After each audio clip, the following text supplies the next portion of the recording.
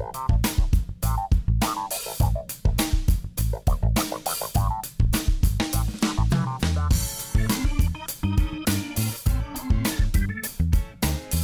and welcome to another episode of the Collapsing Game Shelf Podcast, a podcast by a group of friends with way too many board games. I'm Tom, and I'm just here by myself. It's been a bit of a week, and so we weren't able to really get together and do anything.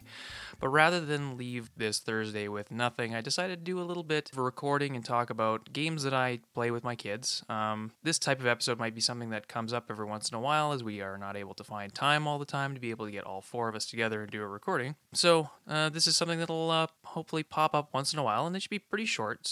But I'm just going to be talking today about Outfoxed, a cooperative whodunit game. This is a game by Game Right Studios, and it's a kid's game for apparently 5 and up. It takes about 20 minutes, and it says it's for 2 to 4 players. I'm going to go ahead and just read the back of the box here. It's very cute. Ms. Plumpert's prized pot pie has gone missing, and now it's a chicken chase to crack the case. Move around the board, gathering clues, and then use the special evidence scanner to rule out suspects. You'll have to work together quickly because the guilty fox is hightailing it towards the exit. Will you halt the hungry hooligan before it flies to the coop, or will you be outfoxed? So when you open the box, you're going to find that you have a board, a cute little fox icon, 4 little hats, which are sort of the Sherlock hats. You've got 3 dice that have eyes on them, and they have feet on them, and these will be important for the main actions in the game.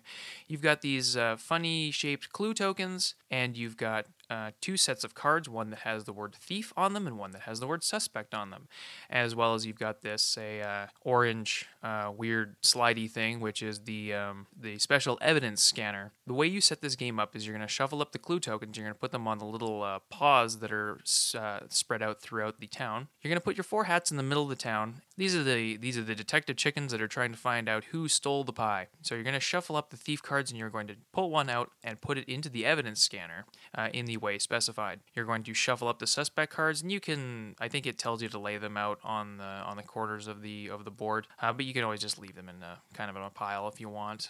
It's not super important, but it can be fun to just like get the kids to put everything out in a nice visual way. You're going to put the fox at the top left-hand corner, and then you're going to start playing. And the way the game works is everyone's working together. You are going to take turns rolling the dice, and what you do at the beginning of your turn is you're going to say whether you're trying to get clues or you're trying to get suspects. When you pick one of these 2 things, you're basically saying whether you want to get eyes for suspects or paws for clues. And basically you get 3 chances of rolling the dice, and if you make if you're saying suspects and you get 3 eyes, then you get to flip over one of the suspect cards.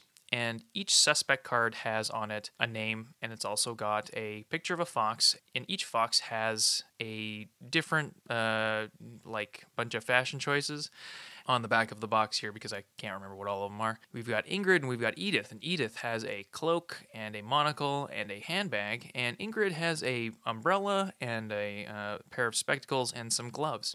And this is going to be important later because you're trying to find the person who took the pie, and when you do that by gathering clues. So the other option that you can do is you can try to gather clues.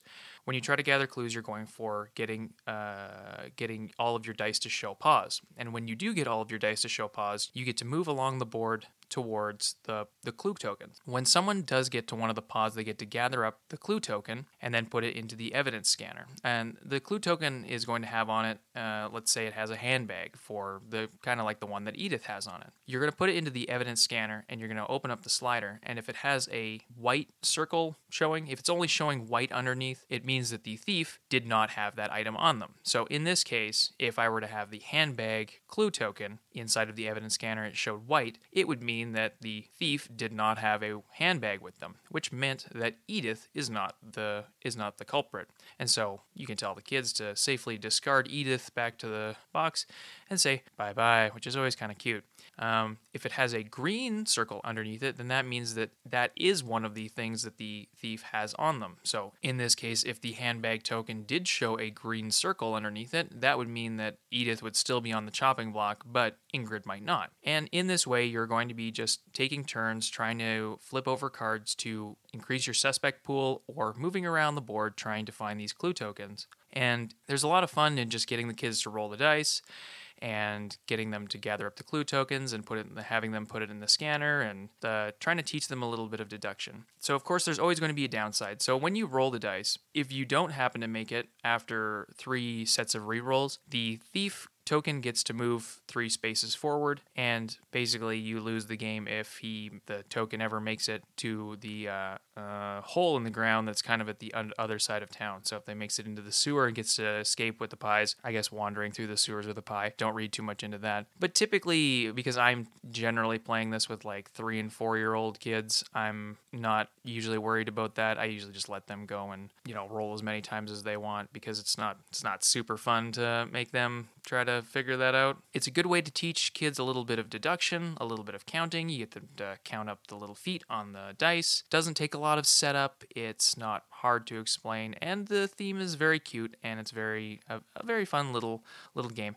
One of my friends said that it's one of the less obnoxious games to play with his niece, and I thought that was pretty funny. That is kind of what prompted me to pick this up one time when I saw it. It's definitely one to think about if you see it. It's pretty good. I like the theme. The one thing that I do have to mention is that I don't think we've played it a lot, but the board itself is starting to already fall apart, which isn't great. I mean, it's starting to warp and stuff, so it's not the best well-made thing I've found, but everything else in it is very, very well made and very cute and very fun. This game is a keeper for me. It's a definite recommendation if you have kids around. It's fun. I like the deduction aspect. I like the getting them to count, and I think it's a very cute little entry. So yeah, that's going to be it for me today. If you want to get a hold of us, you can always hit us up at collapsinggameshelf@gmail.com or on Twitter at CGS Podcast. And if you want to talk to me for some reason, you can hit me up at Team Rage Tom on Twitter. Yeah, thanks for listening. I hope you have a great day, and we'll be back at you next week with something fun. Bye.